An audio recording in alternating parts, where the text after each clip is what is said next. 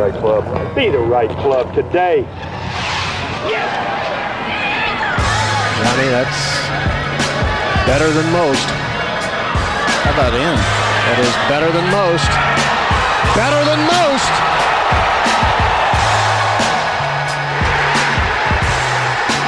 Expect anything different? All right, everyone, welcome back to the No Laying Up podcast. We are going to get to our conversation with Shane Bacon here shortly. Shane and I recorded this last Monday, the Monday of RBC week. So we were not planning on Rory going absolutely nuts, winning the event by however many he won it by, and almost shooting 59 here on this Sunday. So we are going to record an extra U.S. Open preview and just discuss a little bit about Canada and kind of make our picks on a podcast that we're going to record on Monday. But for now, this Sunday night, this is going to be strictly our conversation with Shane Bacon, who will, of course, be calling the U.S. Open on Fox. We talk about Pebble Beach, what he thinks about, the way the course is going to be set up, the USGA, what Fox has got up their sleeve this week, and everything. It's been a while since Shane's been on, but he's a very busy man, and we're happy to have caught him for a little while. He almost qualified for this thing, so stick around for some of that story. Before we get to that, I talked to Chad, and I talked him into letting me fly free here with what we're going to mention from the Callaway side. CallawayGolf.com. Go to the website and see what they've got. Chrome Soft Truvis Suits golf balls. So they got diamonds, they got clubs, they got spades, they got hearts. You've heard me talk about these Truvis balls. I used them all week last week at the BMW Charity Pro-Am. We were one shot short of making the cut, but as I've said many times on this podcast, I'm completely sold on the Truvis golf balls. I love the way the ball comes off, especially on putts. I don't like seeing a line. That's for me personally. I know a lot of people are fans of the triple track, but for me, it just gives me a lot of feedback on things that I just don't like seeing it go off center. With the Truvis, I feel like I hit a perfect putt every single time, even though I definitely do not. It's helped my confidence a ton to make me think that I'm rolling it perfectly end over end, even though that's most definitely not the case. So go to CallawayGolf.com. They also got Stars and Stripe Truvis balls. I've been playing just the red ones, but I'm going to be putting a lot of these different kinds into play here in the coming months. So without any further delay, let's get to our conversation here with Shane Bacon, and stay tuned the rest of the week as we unveil more preview talk on this podcast for the U.S. Open, and get ready for one of the best weeks of the year. This is truly lining up to be a great, great major, and I hope everything goes great. So thanks a ton to Shane for the time, and thanks for tuning in. Ladies and gentlemen, welcome back to the No Laying Up podcast. We're recording this on Monday, June 3rd. Sectional qualifying for the U.S. Open is going on today. The U.S. Women's Open wrapped yesterday. We got Shane Bacon. He's driving, I think, to Charlotte at the moment to do a wrap-up of sectional coverage tonight. That was 7 days ago by the time we have this posted, so we don't need your summary of that. But I do kind of want to hear about the week at the U.S. Women's Open, Bacon. What's going on? Yeah, it was a fun week. I mean, this is kind of when you look back at these kind of historic. I mean, you and I are kind of golf course nerds. I mean, we got to do Chicago Golf last year for the senior women's, and to get to do a Seth Rayner for the first time in Charleston. I mean, when you have a golf course like that, it's just kind of present the place, and I thought we did a great job of that. I mean, Faxon loves talking about golf courses. I thought he did a great job throughout the week when he was in the booth, and then even on Sunday, Joel and Brad did about a 5 or 6 minute piece to start the show on what it was. I mean, we, like, people hear Rodan and they hear Baritz, they hear these words, and I think even people that have played them maybe aren't exactly sure what that means, and Brad's so good at explaining that. So yeah, it was a fun week. Sunday the golf was tough. It's kind of, it's not always the best golf it opens. I mean, nobody played exceptional, but it's a fun week. I mean, when you get a chance to be in Charleston for 7 days and like I said, get to do that for 5 hours a day, it was great. I heard you guys were talking and praising the coverage and no commercials. Let me tell you, when you're in the booth for 5 hours and you don't have any bathroom breaks and you're like, can we do a 2-minute feature, please? I've got to run to the portalet. That's what I was getting ready to ask. What's that like actually being on the ground for commercial free? And I think, kind of to your point, that video that you were talking about that Faxon and Klatt did rolling into the coverage is something you're afforded when you basically are able to go commercial free. But what's it actually like for the announcers? Yeah, so Mark Loomis is our producer, and we'll go. like on Thursday, for instance, it was myself and Julie and Brad in the booth, and it's a 5-hour broadcast, and we're at about 3 hours, and I hit Loomis and talk back, and I was like, hey, do we have any features coming up? And he's like, hey, I got to go to the bathroom too. Give me a second. And then, it's like a 2-minute Charleston feature, and everybody in the truck is running outside to go to the bathroom. And so it's kind of a mad dash. But, it's cool to, I talked a lot about it with Joe and Zinger, and Faxon and I've talked a lot about, the presentation of a golf tournament where we can, as you guys talked about in your podcast, wrapping it, the amount of golf we get to show and the amount of time we get on the golf, it's pretty fun for us to be a part of that too, because, we're golf fans. We watch a lot of golf. We know how much more we can do with what we're kind of allotted, if you will.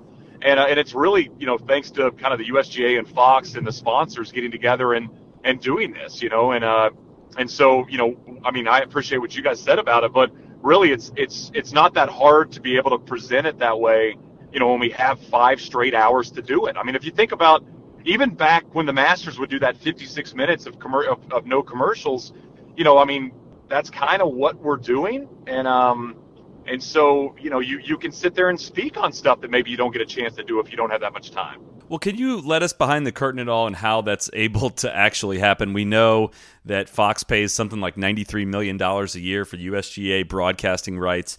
How are you able to? I know that Rolex sponsored the uninterrupted coverage, but why is this something we can't see every week? Honestly, I don't know the necessary specifics of it or kind of the contracts of it. I just know that I think there were talks before last year about Rolex had a conversation with Fox and with the USGA, and this is kind of what came of it. And I mean, outside of the U.S. Open, which has commercials, but I think goes the last 2 hours on Sunday with no commercials. Every event we do has no commercials. So, the U.S. Amateur, no commercials, and the Senior, and, we had the Senior Women's.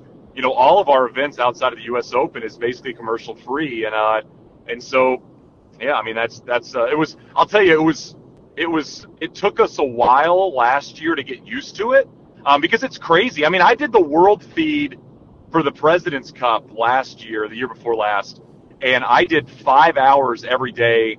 And that's just no commercials. That's also you fill during what would be considered a break. So you're talking literally for 5 straight hours. I think it took us a little bit of time in the booth and in the truck to get used to this. I'll say this, like, if you ever see a mistake or a graphic wrong or we stumble on something, when you're doing it 5 hours with no breaks, I mean, that stuff's going to happen. So if people are out there and they're like, that graphic's wrong, it's like, listen, this is what you're going to get when brains are on locked in for 5 straight. But, when you kind of balance that with again, all the golf you get to show, it's something that we've really embraced. And I think we're getting more used to what we can show and what the viewer will appreciate. And I think last week, or I guess 2 weeks ago, was exactly what I'm talking about, because, we got to spend a lot of time talking about the golf course and showing stuff about the golf course that maybe you wouldn't if, you had a commercial every 15 minutes.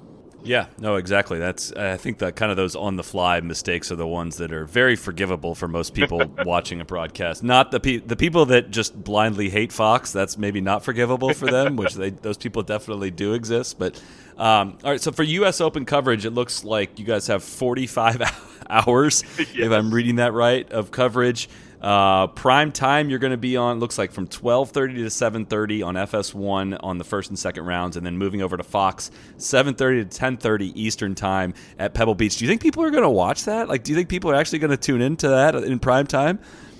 Oh my goodness, there's so much coverage. I think that on the weekend, and I'm not 100%, but I believe that on the weekend, even some of our digital coverage is going to be on FS1 while we're on Fox. I mean, it is going to be the most covered U.S. Open we've done. I mean, it's to me, it's the most beautiful golf course in America. It's the golf course that I think the general public knows the best. We finally get Tiger obviously playing solid golf. Thank goodness he played well at the Memorial, so we had something to kind of come into. I was looking at the top 5 in the world. I even tweeted it out. I mean, it's like Tiger and Rory and Rose and DJ and Koepka. You're like, this is probably the best top 5 maybe we've ever had in the history of the game. And yeah, I mean, it's going to be, I mean, we're staying on property, thank goodness, because we'll be walking back to our rooms after 3 and 4 hours of coverage and just like staring blankly at the wall as we kind of like get ourselves recovered to go back out there, because it's a lot. I mean, you're on, Joe and Zinger are on, Faxon and I are on. I mean, there's not a lot of rest in between that when you go that long. I mean, it makes me appreciate when you like look back at like the Open Championship coverage that NBC's done, and they're on from first tee shot to last. And you think about like Olympic coverage, these guys are there for 2 and 3 weeks. I mean, I think you have to remember that it's all the amount of coffee in the world doesn't keep those guys on. I mean, it's really them being prepped and ready to go. So we're pumped about it. I mean, you said it, 45, 50 hours of coverage nonstop is going to be pretty awesome.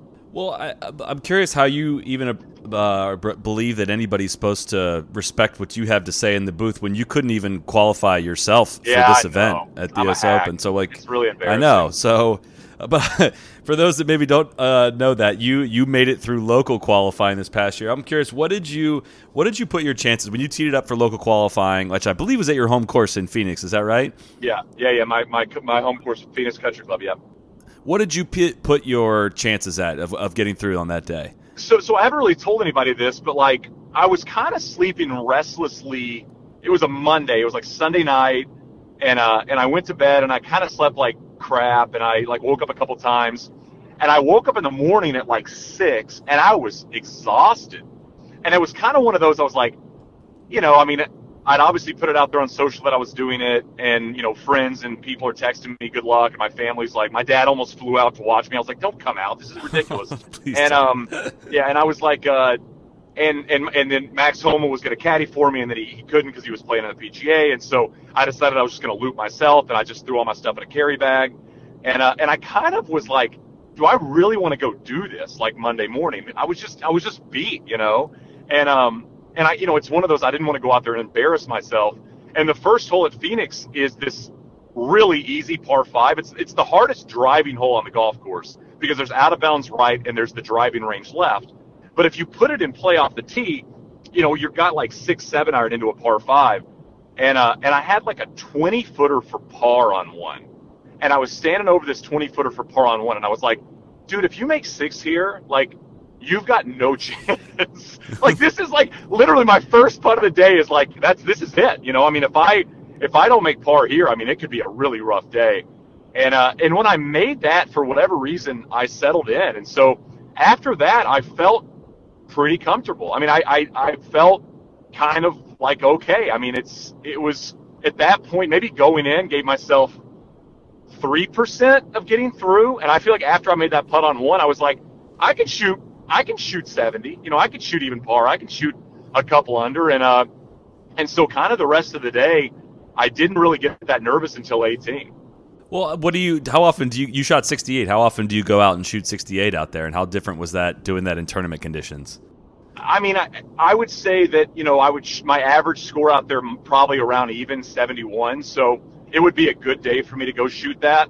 In those conditions, it felt more like 65. It felt like going out there and having like one of those days. I mean, all the pins were in brutal spots. The greens were really, really fast. And it was funny. It was like I'd walk up to the tee on a par 4 and like look down at my pin sheet. I could have told you where they were going to put the pin before I looked at it, because like I know where the most brutal spots are on the golf course. And so, I mean, it probably felt like 6 under shooting 3 under. Was it just a victory lap then to go to sectionals? I mean, what were your expectations going into that? Absolutely. Yeah, just kind of happy to be there. Well, I mean, it was. Yeah, well, I mean, it was like I was in North Carolina doing the Senior Women's Open. I had a 8 p.m. flight to Dallas that got me in at 9:45 for an 8:10 tee time the next day. I went to bed at 11:30. Got up at 6. I'd never played the golf courses before. I didn't even have a yardage book until I got to the first tee. I mean, I didn't necessarily think I had a great chance. I birdied 17 the first round. It's 36 holes. I birdied 17 to get it back to +1 for the day, and it was playing tough. I knew it was playing tough, and I thought if I birdied 18 and shot even, and you never know on the second round. And I actually, unfortunately, made bogey on 18 and shot 73. So yeah, I mean, it was one of those things. I was outmatched and unprepared, but like you said, it was a victory lap. I mean, I don't want to say I was happy to be there, but I mean, when you get to a point in the second round where you're 3, 4, 5 over, and you're like, at that point you're like, all right, don't shoot 80, like don't shoot 85. Right. Like go out here and at least put a round together. I think I played like the second round. I played like my last 7 or 8 holes even par to shoot 77. I mean, it was kind of a grind just to get to that point. That day we were in Dallas that day. That was brutal. We did not even want to be out on the golf course that day. But I remember I was like thinking about doing local qualifying here. And my mindset was kind of like, man, like what you just said, like, man, don't go shoot 80. And I kind of realized, like, dude, you're not ready for this. If that's your mindset going into it, like, don't go out and embarrass yourself like that. Got to flip the mindset around, but I do want to do it in the future. But congrats on making it through local. That was fun to watch and follow. I want to know, did you learn anything in the process, kind of about what professional golf is like, or your own game or anything like that? Well, it reminds me, like, I mean, it's just like, I played really well in local and got in, right? And I had a putt on 18 to tie low round of the day, and I really bummed I didn't make it because you get a medal from the USGA, and I don't have a lot of trophies in my life. That would have been nice to have on the bookshelf. But I was standing on like, so my best buddy caddied for me, my buddy named Rusty, best friend since I was like 10 years old. And he's not much of a golfer, but he was just, he's like the only guy I would have wanted to have out there for 2 rounds. I mean, we had a great day. I mean, I don't get to see him a lot. He lives in Texas.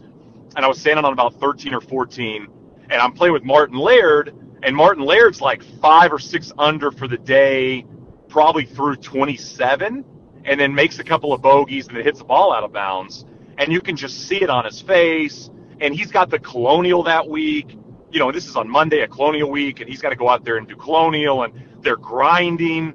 And I just remember I looked at Rusty on like 12 or 13, and I go, I'm just so glad I don't have to do this for a living. I mean, right. You look at professional golf, and you see Rory and JT and Koepka, and it's private planes, and it's sponsorships, and it's $1 million bonuses, and it's Aon Challenge and all this stuff. And, like, you forget that there's, like, 7,000 people out here grinding their tails off to, like, try to get to a point where they're making $50,000 a year. I mean, it's just so damn hard, and they're so good, It was more of a reminder to me that, like, and you guys, I think you guys do a great job of this at No Laying Up, is like, you guys highlight the world of golf that I think the general public never thinks about. It's like baseball. It's like you're on a bus in single A and you're making $1,200 a week, and you're eating ramen. I was talking to Joel Klatt last night, and he's part of the broadcast now. He played minor league baseball. I was like, what would you eat?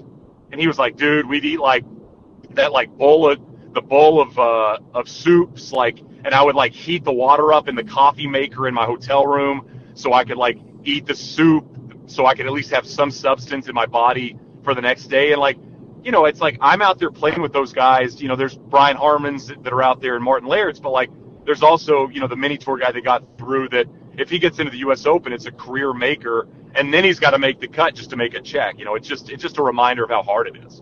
Absolutely nuts. I think what I just love about the U.S. Open process too is the names you see on this qualifying. Like, not a lot of guys get in a free pass to the U.S. Open. It's crazy. I caddied in it last year in the qualifier, and just seeing the guys out there, I'm like, dude, he's not in the U.S. Open. Like, right. They do not give that many spots away. It's nuts. But transitioning here, I guess, to to probably the topic people most want to hear us talk about. But this year's U.S. Open, Pebble Beach.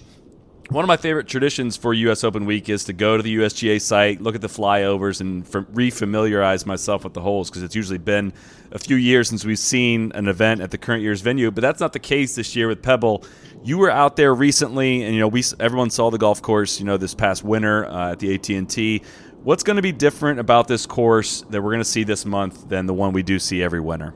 Well, they've got a lot of rain lately, which is nice. I actually was having lunch on Sunday of Women's Open Week, and Mike Davis came over and was talking to my producer and I, and we were talking about, he was out there for media day, and I was like, Mike, like, Pebble's in unbelievable shape, and he said it's in the best shape he's ever seen it of all the years they've done the U.S. Opens, and I think it's because they've got a lot of extra rain. You're going to see a lot tighter fairways. 8, my goodness, you have to hit. I mean, you hit 8 iron on 4, or you hit 4 iron on 8, just to get it in the fairway, right? And it runs out, so you can't hit anything else. And I mean, the fairway's like 12 yards wide at the end of the fairway, where these guys are going to like try to get it to. So, I mean, you're going to see a lot tighter fairways, but I think you're going to see really hardy rough. You don't really see that a lot in these, especially years where it's really dried out. and they haven't got the amount of rain they've got this year. So I think you're going to see a lot thicker rough at the golf course. And, I mean, when you're talking about skinny fairways, U.S. Open fairways at Pebble, if you start missing these, guys are going to have to gouge it out, and it's going to look like a U.S. Open from the 80s and the 90s, I think, in terms of what the rough's going to be like.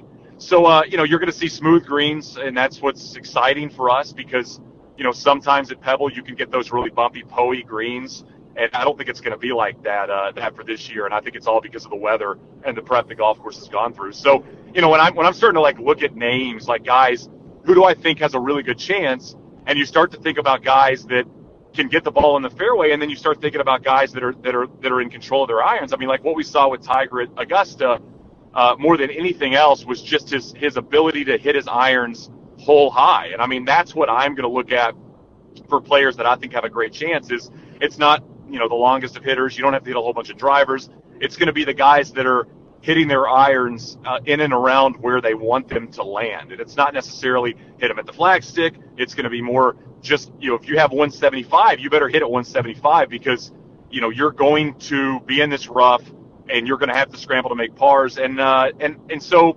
it'll be dried out by Sunday. I mean, it might look like 10 when McDowell won, but I think it's going to be a hardier Pebble than maybe we've seen in U.S. Opens in the past. Tiger said it recently too when he went back and played a practice round there that he had forgotten how small the green complexes were, and and looking at those flyovers, man, they are so tiny. It's nuts. It's unbelievable. Like they're tiny. Oh, they're insanely small. That's what I'm trying to picture how all this is going to play out combination-wise of what you're talking about. I think there's going to be a lot of missed fairways because of how narrow they're going to be. Guys are going to be chopping out of the rough into green complexes that are really, really difficult to hold. And I'm just hoping we don't just see a chip off, balls that are a couple feet off of every green, hacking out of deep rough, which I think is kind of what we're set for. And look, I just don't know how you hold these greens from the rough that a lot of people are going to be playing from. But I get the feeling, though, this is going to be a very different test than Bethpage was. Bethpage was so long on top of having the ankle deep rough. Right. This seems like a golf course that almost nobody in the field can be eliminated from in terms of distance. I mean, there's just not that much length out there. The really long holes, I think 2 is the only one that's really long that plays pretty flat. 9 and 10 are long, but they play kind of downhill. It just doesn't seem like this is going to be a place that the bombers that can drive it down there and hack wedges out of the rough really have an advantage. Is that a fair statement? Yeah, absolutely. I mean, I think, when you kind of like look back at Country Club of Charleston, for instance, right? Like, the best championship venues allow all types of players to have a chance. And I mean, when you look at like Boudier, who was hitting at 240 off the tee, and Lexi, who can bomb at 290, both of those players are battling it out. And I think that's what we're going to see at Pebble. I mean, you could think about like a Brandt Snedeker type who doesn't bomb it, but, kind of understands that type of golf, versus a Koepka who obviously is going to be in the hunt because he is every single major at this point, and a Tiger who's going to hit probably, 4 or 5 drivers around depending on how the weather is. So, yeah, I mean, that's what I look at. I mean, that's my favorite type of golf course. I think you would agree is, if you have a venue in a championship that can have a guy that hits at 280, a guy that hits at 310, and a guy that hits at 340, and they're all in contention on Sunday, that's what we want. We don't want just one type of player that can take advantage of this golf course. And so, that's what I think I'm excited about with Pebble is, I mean, you look at the favorites, the way Spieth's been playing. I mean, I think Jordan Spieth is probably going to be my pick for the U.S. Open. I think, I know it's kind of wild to say considering the way he played earlier this season, but, it's a golf course that I think is going to fit the way he plays when he's playing well. And then on top of that, obviously DJ plays it well, and Tiger's going to have, Tiger chances. If he does what he did at Memorial, he'll be there on Sunday. Can I just say, for goodness sakes, Tiger Woods, just play well in one of our U.S. Opens, just one. It's been like, so we came on the air last year. It was Faxon and I. Oh God. We come on the air, so Joe and I think it was Thursday, and Joe and Singer have the morning coverage because they brought us on, and so they flip it to Faxon and I in the other booth, and we literally come on the air. We're on camera. We go off cam. It goes to the first tee, layout on the first tee, Tiger Woods, and we're like, hell yes, here we go. It's Tiger Woods. This is awesome. And the funny thing was on Wednesday, we shot one of those Titleist complete performance pieces that we do for Fox that roll. We roll, we do 4 or 5 of them, and it's about, certain golf shots or things that you might see. And we did one over the green on one, and we get done with it, and we're walking off, and Faxon's like, if you hit it over here, you are dead. Like, we're not on cam anymore. He's like, you are dead if you hit it over here, especially if the pin's back. So we get on one, we're like, Tiger's on the first tee. Faxon and I were like standing up. We're so excited about this. Tiger hits in the fairway, which he never does on one. We're like, nice, here we go. Over the green, and he makes 7, and we were like, oh, cool. Okay, so he's just gonna be done for the week now again. Sweet. Okay, I guess we'll figure out the other storylines. So I just want to see Tiger around on the weekend. That's all I'm asking. I'm not asking for much here. Well, I was just thinking back to 2015 too at Chambers Bay with, I think one of the lasting images we had of him from that year was him just dead topping a 3-wood from the middle of the fairway, going right into a coffin bunker in the middle of it. That is like, yeah, it's been a while since we've had a really good Tiger Woods U.S. Open memory, so I think we're all kind of ready for that. In looking at the yardages and kind of compared to the 2010 yardages, the only holes I'm really seeing lengthened are 2 is up about 15 yards, and then 9 is up about 20 yards. So it's pretty much going to be the same golf course from a length perspective. I want to know what you think the risk points are right now as we're a week out. What are the risk points for the USGA? If this thing goes poorly for them, how or why do you think that might happen? Well, I mean, if you've got to be like, Shinnecock is different because the wind is more predictable, right? So like with the wind around Shinnecock during the year, you're rarely going to get some crazy wind that blows through. So if you have the greens really fast and you know what kind of weather you're going to get, you can kind of plan for it. At Pebble, you just have to be careful because on any given day it can blow 40, right? I mean, that's just what happens when you're a coastal golf course like that. So I actually think there's less risk at this golf course than any of the past few years because the greens aren't going to be lightning fast. I mean, so that's my thing. It's just, you got to err on the safe side of speed of greens, and I think they'll do that. I've talked to them a little bit about it, and it's not like you're not going to see 14s at Pebble Beach. You're going to see greens at 12. And I mean, I think when you look back at 10, I watched 2010 the last couple of months. I'd throw it on, on Apple TV or whatever. And when you look at those greens, they weren't as fast as what you typically see at the U.S. Open, and I think that's because they know what can happen if they're at a 13 and you get some sort of thing, you get some weather that blows in on the weekend. So I would just say, if you make the greens lightning fast and the wind blows crazy on the weekend, that's where it could get really scary for the players. And I think they know that, and that's the nice thing is there's no reason to do that. I mean, I think when you look at 10 and you look at when Tiger won and you look at 92 and you go back through the old Opens, the greens are never the scary part of Pebble. And that's a good thing because you've just got to be careful of something unexpected, and that's the thing you get there. How well have you gotten to know the USGA folks, like over the years that you've kind of worked with them with Fox? And do you get any sense for, how they've taken so much of the criticism they've received, whether or not that's had a real tangible impact on their strategy and how they're going to set up this course and championships in the future? Yeah, I mean, you get to know them because you work with them, and I mean, you talk to them about it, and one nice thing with us is how close I've got with David Fay. David Fay, of course, set up U.S. Opens for decades, and you talk to him about the good stuff that happened and the stuff that maybe when he looks back on, he's like, I wish we'd have done that a little bit differently.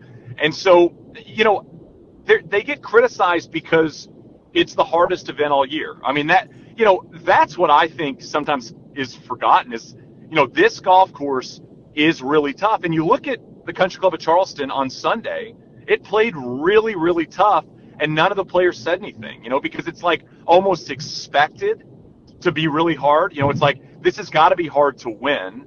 And I wonder sometimes if the PGA Tour players, I think you guys touched on this. I heard Andy and Brendan touch on it a little bit on Shotgun Start, is like, you play a golf course that's the same all the time, and you get to a golf course that will punish you when you hit a mediocre golf shot, not a bad golf shot, a mediocre golf shot. And sometimes it punishes good golf shots. That's part of it. I mean, we play golf sometimes in conditions where, You hit a shot and it lands in the middle of the green, it goes to the back in a bunker, and it's not. I mean, yeah, you might go, well, that kind of sucks, but you're not sitting there blaming the way the golf course was set up that day.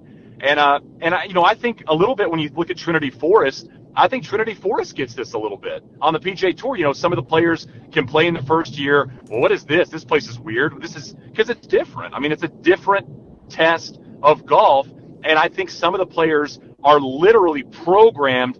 Fairway, green, I hit a wedge on, it should stay. Why did it not stay? I hit that so good. And you've played, you play enough golf with PGA Tour players. I call it pro speak, where they hit a shot and they're shocked that it's not close. And you're like, well, guys, y'all hit bad golf shots sometimes. It's it happens to the best players in the world. You hit crummy golf shots, and it's like they're expected to have every golf shot perfect. And if it gets a bad bounce, they go all over them. They get all over them. And I'll tell you this, man. You look at the way Koepka approaches it, and Koepka gets Tiger comparisons.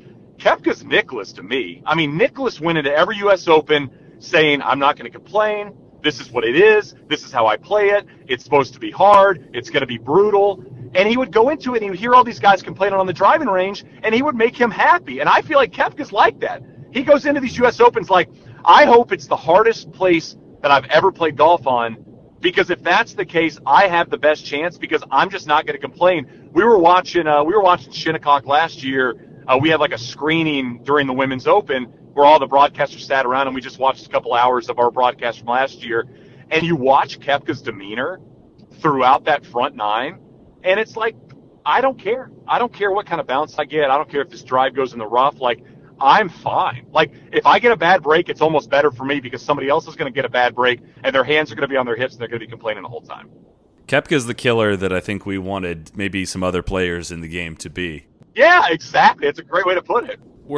For whatever reason, we're having a hard time accepting him as that killer and that true champion, a champion in the greatest sense of the word in the game of golf. And I think it's insane what he's done. And I still, we're on 30 minutes into this, and we haven't talked enough about the fact that he's going for a three-peat at the U.S. Open. It's still, I do actually think though that is kind of underrated almost because of how good he's been in other majors too.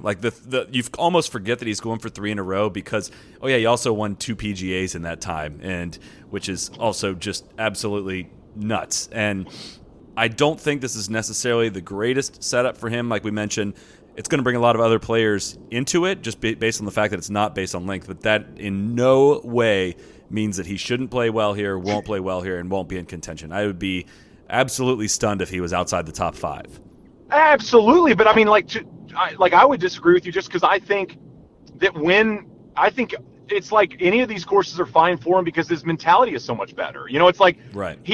Maybe he has a game. I don't know how he prepares. I don't think any of us know how he prepares. It's not like he reveals a whole bunch of stuff in press conferences, but I feel like he gets to these places and it's clicked on, and he's the Kawhi Leonard of the PGA Tour. It's like all these guys complain to the refs, all these guys want fouls, and Kawhi's just out there playing basketball, and you ask him questions after, and he gives you answers, and you're like, well, that answer kind of sucked, and you're like, yeah, well, maybe that answer sucked, but it works for him. And you said it. I mean, there's so many guys that we wanted to go into championships and play like this, and this is the guy we have doing it. And I think maybe it's the way he speaks to the media. Maybe it's because he never tells us anything. Maybe it's because he gives us these short answers. Maybe it's because he wears those hats. I don't know what it is.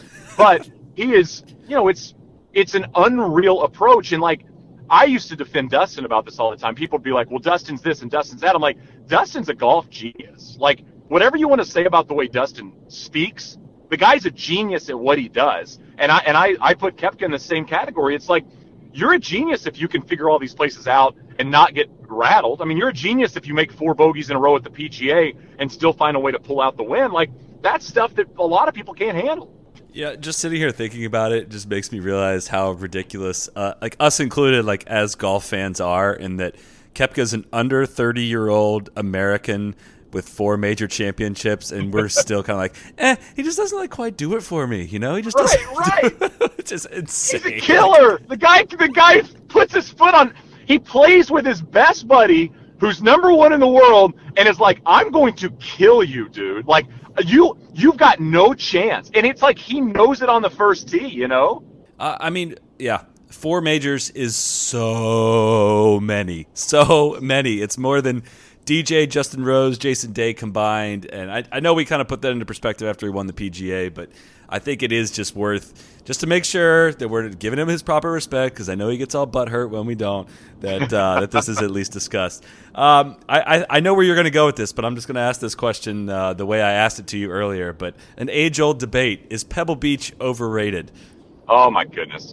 No, it's not overrated. It's underrated. It's underrated. Here's why. You have to explain that one to me. Let me put this out. I'm going to say this because I'll make this debate the same way I make the Bandon Dunes debate, okay? Bandon Trails is the best golf course at Bandon. The reason people don't think that is because it doesn't have ocean views. For whatever reason, we as golfers are obsessed with the ocean. I don't know if it's relaxing or if it's beautiful or if it makes pictures look good or when you have the drone out there, it's like spectacular. But like Trails is the best golf course. When you look at Pebble Beach, some of the best holes at Pebble are the ones not on the ocean. So you play one. So one, everybody complains about one. Oh, one's such a horrible hole. One's an awesome starting hole in golf. Like, if you think about some of the classic golf courses in the world, like St. Andrews, for instance, the first hole on classic courses tend to be fairly easy, right? It's kind of a soft start to your day. Pebbles tricks you into thinking it's a soft start, but it's a tough tee shot. You've got to hit it, especially in U.S. Open. You got to hit like a hybrid or a 3-wood in the left side of the fairway, and it feeds into the middle. And that green is one of the toughest on the golf course. You play 2, which, it turns from a par 5 into a par 4. It's really hard. And then you go to 3, and it's like, oh my goodness, you make that turn. But like when you go to like 11 and 12, the par 3, which is like, I think the most underrated hole at Pebble, and like 14, which is a brutal par 5, and 15 and 16, these holes, when you play them and you look at them for what they are, right? They're not ocean holes. You can't see the ocean. That's such a bummer. The picture's not going to turn out. But the holes are awesome. They're spectacular. They're well designed. They're strategic. And so when I like look at Pebble as a whole, at all 18 holes, I think a lot of the time people forget about 7, 8, 9 of the holes that I think are some of the best on the property because they go outside of 6, 7, 8, and 17 and 18. What are we talking about here? And we're talking about really, really solid architecture that, will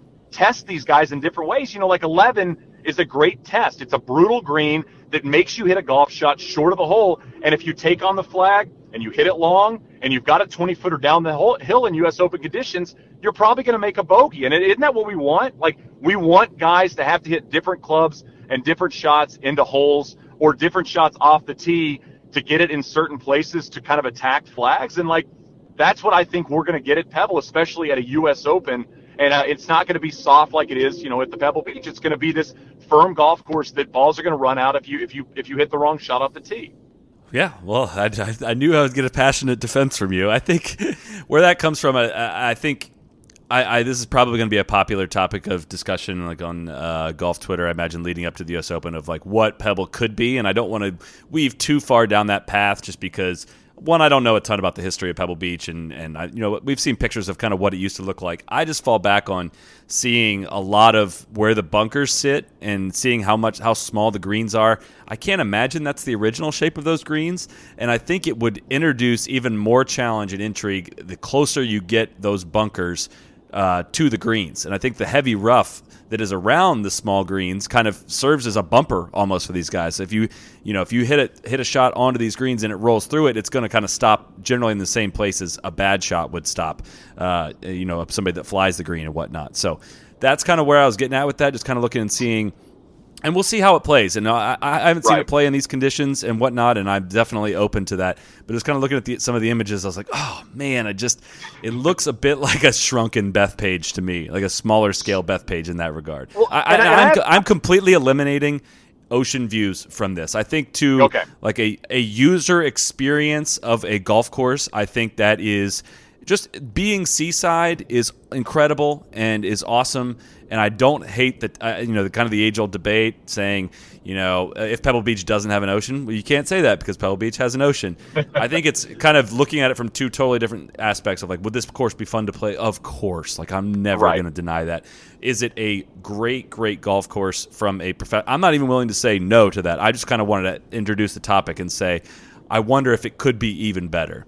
You know what I find very interesting about American golf, and I'd like to hear your thoughts on it because I've talked a little bit about it with some of the people that I work with, is, we look at Scottish golf and we always envy the way they have golf there because everything's public. Besides Muirfield, basically anybody can play anywhere, anytime. And if you're a local, you can play it for almost nothing, right?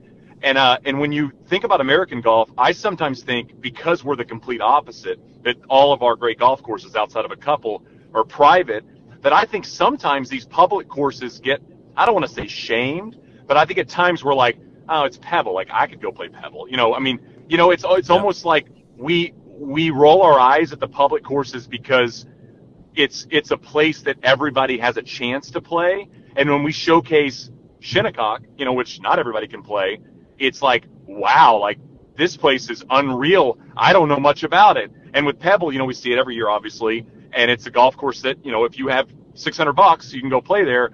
I sometimes wonder if say Pebble was just private, like say tomorrow they went private, and in 50 years, our kids were like, wow, look at this place. It's unbelievable. It's almost like we're like skewed as American golf fans because of the thing we envy the most about Scottish golf. I'm with you on this. This is a solid way of looking at it. In that, if it was private and we saw it almost never, would it be treated like Cypress Point is treated? Exactly. Like, oh, you think you've seen something pretty, you've never seen Cypress Point. No, that's a very, very, very fair point. I also think it benefits just kind of from a historical standpoint of being rated so highly and being the number one public golf destination in the U.S. for so long that, it's kind of, with all the new golf courses that have been introduced, and I haven't played Pebble in almost 10 years, so I'm maybe not that well prepared to say it, but like if I was playing the experience of playing Pebble, which the only time I did it was 5.5 hours, and it was cost me $550. The experience of that, or like going to go play like any one of the courses at Bandon or Pinehurst or something like that, like I'm probably taking the other one, to be honest, just because I value the overall experience and comfort level of being somewhere more so than I do like checking off something on a bucket list. This is a separate debate than the U.S. Open, I think, but does that make sense? Yeah, no, absolutely. That's why I'm so bummed I didn't qualify. I'd go out there with the pros and we could play in 4.5 hours. I'd just run around, I'd be like, hey guys, let's go. We're timed here. Let's do this thing. Let's do this. We don't have to wait on the guy hacking it out of the right rough. Yeah, we teed off at like 3:00 or something around this time in like early June or late May, and I didn't get to play 18. We played 18 in the complete dark because it was like 6 hours. It's like, come on, guys. But no, I like I said, I'm extremely intrigued to see how this golf course plays, and you've given me a little bit of confidence that they're not going to screw it up, just because there's not as much opportunity for them to screw this up, maybe as there would be at a more wide open course like Shinnecock. They kind of had to do some things to greens to really make sure they stayed firm and it didn't become just a little dart fest at some of those pins. But you released a controversial Twitter rankings of your favorite holes at Pebble. Do you have any regrets on anything that you ranked in there? Maybe 5 being as high as it was after some discussion with some of my coworkers about the way the green sits. And what's funny is I need to do a little research on the old 5. I need to go watch some of the old clips of what the old 5 was. But I was talking about David Fay. David Fay was telling me last night, he's like, the old 5 was like one of my favorite holes on the golf course because it was just it was different. The green was quote unquote easy to hit, but like very difficult if you didn't hit it. It was like very penal if you didn't pull off the golf shot. So I would probably drop 5 a little bit. I knew when I had 1 higher, people were going to freak out, and of course they did. But it's fun, and I know you do this too. Sometimes you put stuff out there, and you're like, people are going to be fired up about this. Let's go. Let's see what they say. It is the best. They're when they come at you. But it's. Eight's eight's one of the best golf holes ever. So yeah, your rankings for people that haven't seen it, it was like, I won't do them all, but you rated 8, 6, 18, 4, 12, 7, 5, 17, 9 as your top 9 holes, I guess, on and then followed by number 10 as your top holes at Pebble. I don't have any regrets besides 5. Maybe drop 5 a little bit.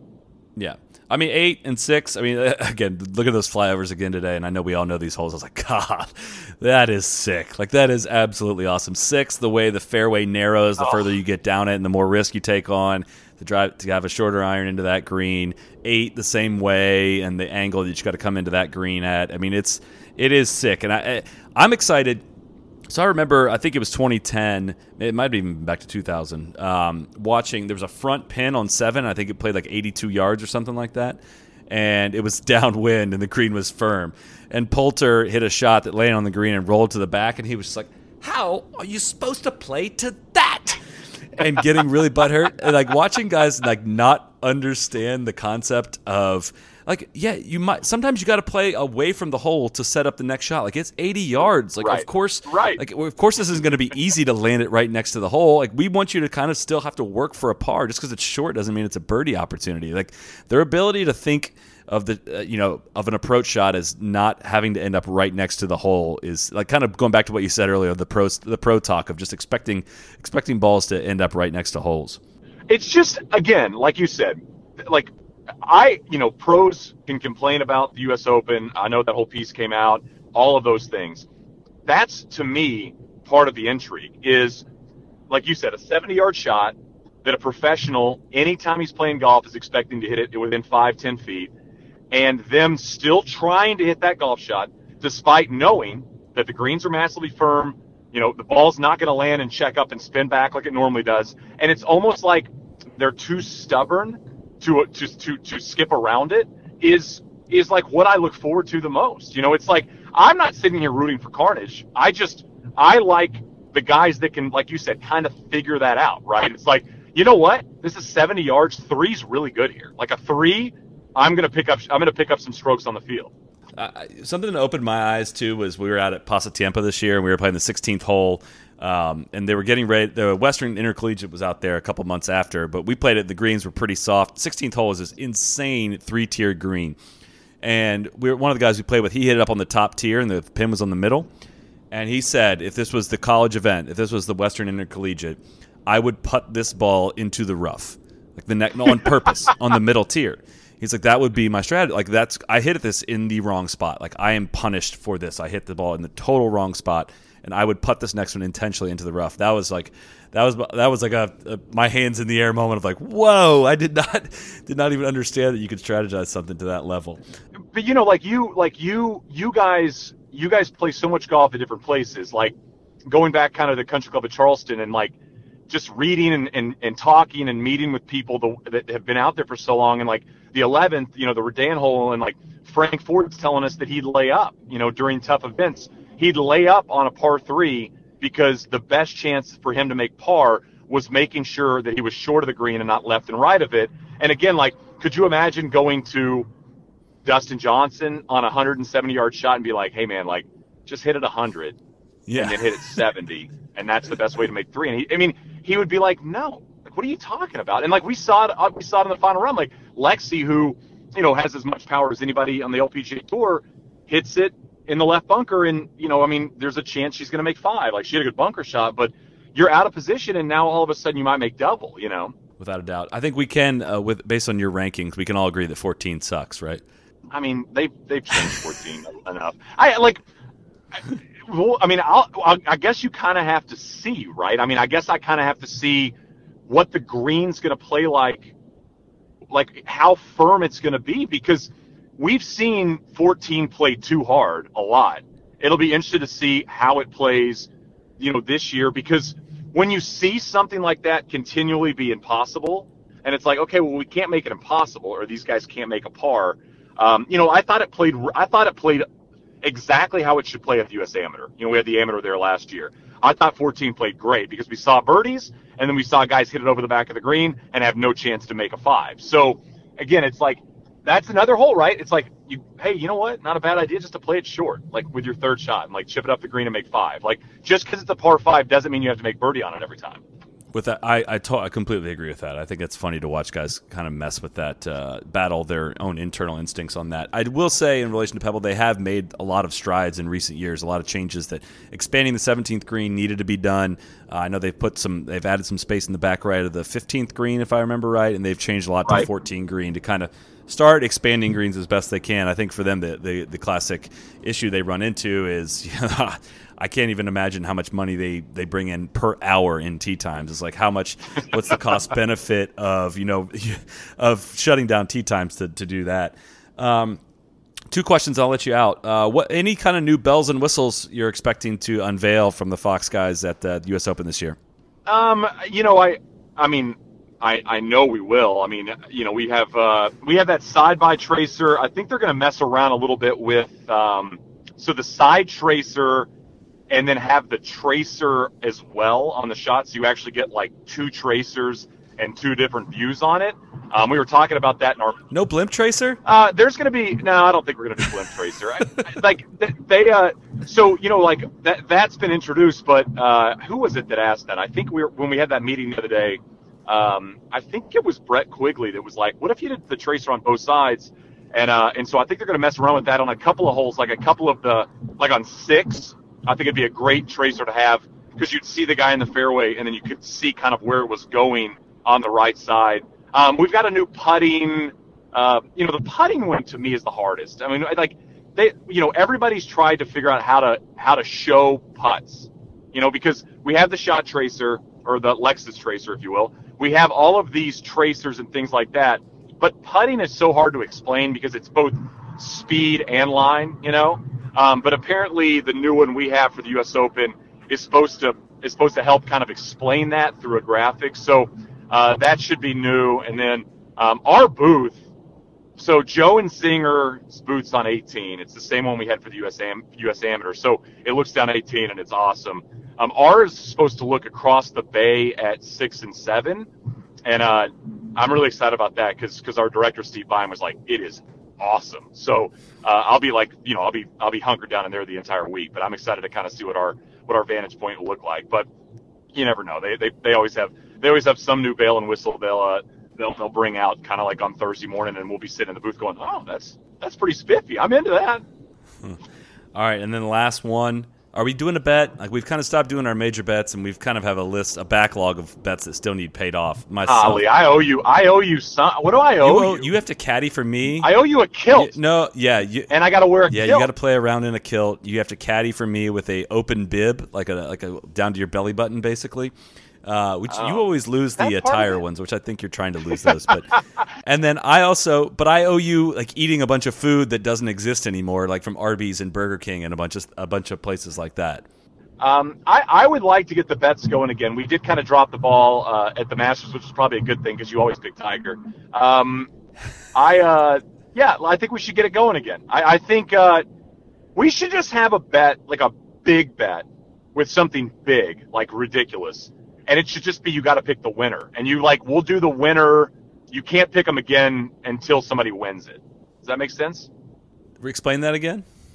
Okay, so from this point forward, we both just pick one person to win. But you can't pick that person in another major until someone calls it correctly. So, like, if you picked Koepka and I picked DJ and neither of them win, they're off the board for the next major. And then those guys are off the board till the next major, till somebody that we actually pick wins it. And then I think we could have like a big bet, like a charity thing, or a tattoo on your face, something like that. All right, let's go. I want the beard bet. I was in on the charity until you said tattoo on the face. I'm still trying to get you to do the shave the beard thing, which you won't do, which I find ridiculous. Off the table. No, it's been so I have a question.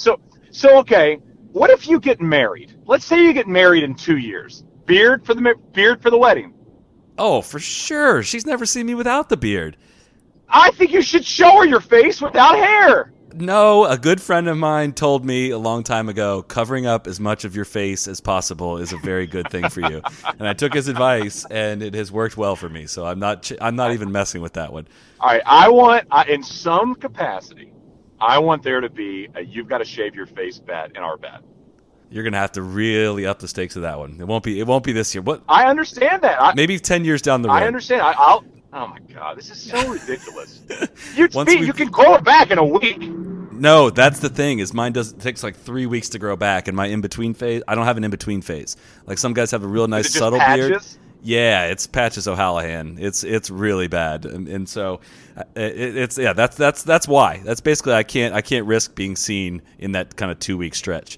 I originally did it when I was studying for the CPA exam, and I locked myself in my room for 3 weeks, and nobody saw me, and I came out with a beard, and everyone was like, "Hey, actually, that kind of looks okay on you." All right, so I want you to do the best beard no laying up rankings from best to worst. I want you to give me the rundown. Oh God, I mean DJ's is probably the fullest. I would definitely say. Come on, Tron's is unbelievable.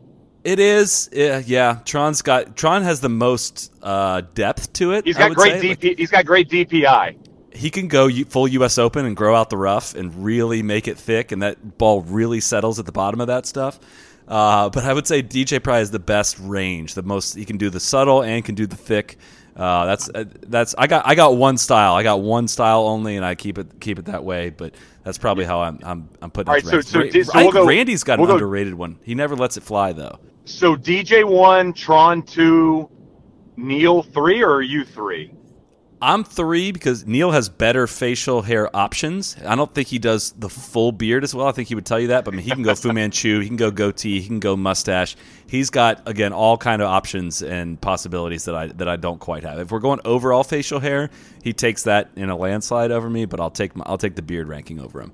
I think Neil is the only human I've ever seen that looks good with a Fu Manchu. I'm pretty confident in saying that. I see pictures of him and on videos and strapped and stuff, and I'm like, is he pulling that off? Like, is that really a thing that looks good? And I've decided, yeah, it looks good on him.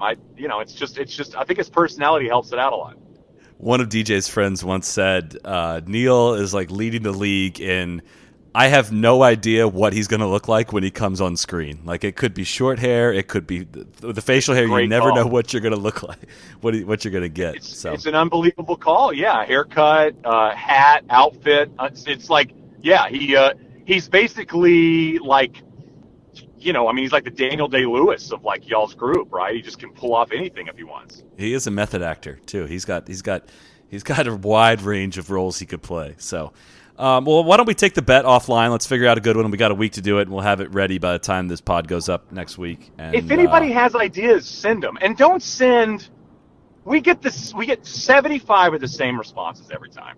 Think of something creative. It's like the voicemails. Send in something that would be unbelievable. Exactly. Donate golf clubs, all your old golf clubs to somebody, or, anything that you think we would actually read and both go, that's a hell of an idea. Those are the things you got to send in. Yep. We did not come up with caddying with an open bib and all the crazy food stuff. We rely on the listeners. We're not that for that. smart. No, not at all. So, all right. Well, Shane, best of luck at U.S. Open week. Can't wait to watch it all. 45-ish hours of coverage and whatnot. And congratulations again on all of your successes. And I look back at you coming on this podcast when there were no microphones in 2014 and talking about these events, and now you're calling them on TV. It's really, really awesome to see. Yeah, it's going to be wild too. I'm going to have like a 4-day-old when I go to Pebble, by the way. So that'll be really easy. I'm sure my focus won't be elsewhere for the Monday and Tuesday of Pebble when I'm like, all right, babe, I'm going to leave you. See ya. Hope the baby's good. Right? You got this. Yeah, you got it under control. You're good, right? You're good to go? All right, perfect. All right, cool, man. Thanks for the time again, and best of luck this week. Be the right club. Be the right club today. Yes! Johnny, that's better than most. How about in? That is better than most. Better than most!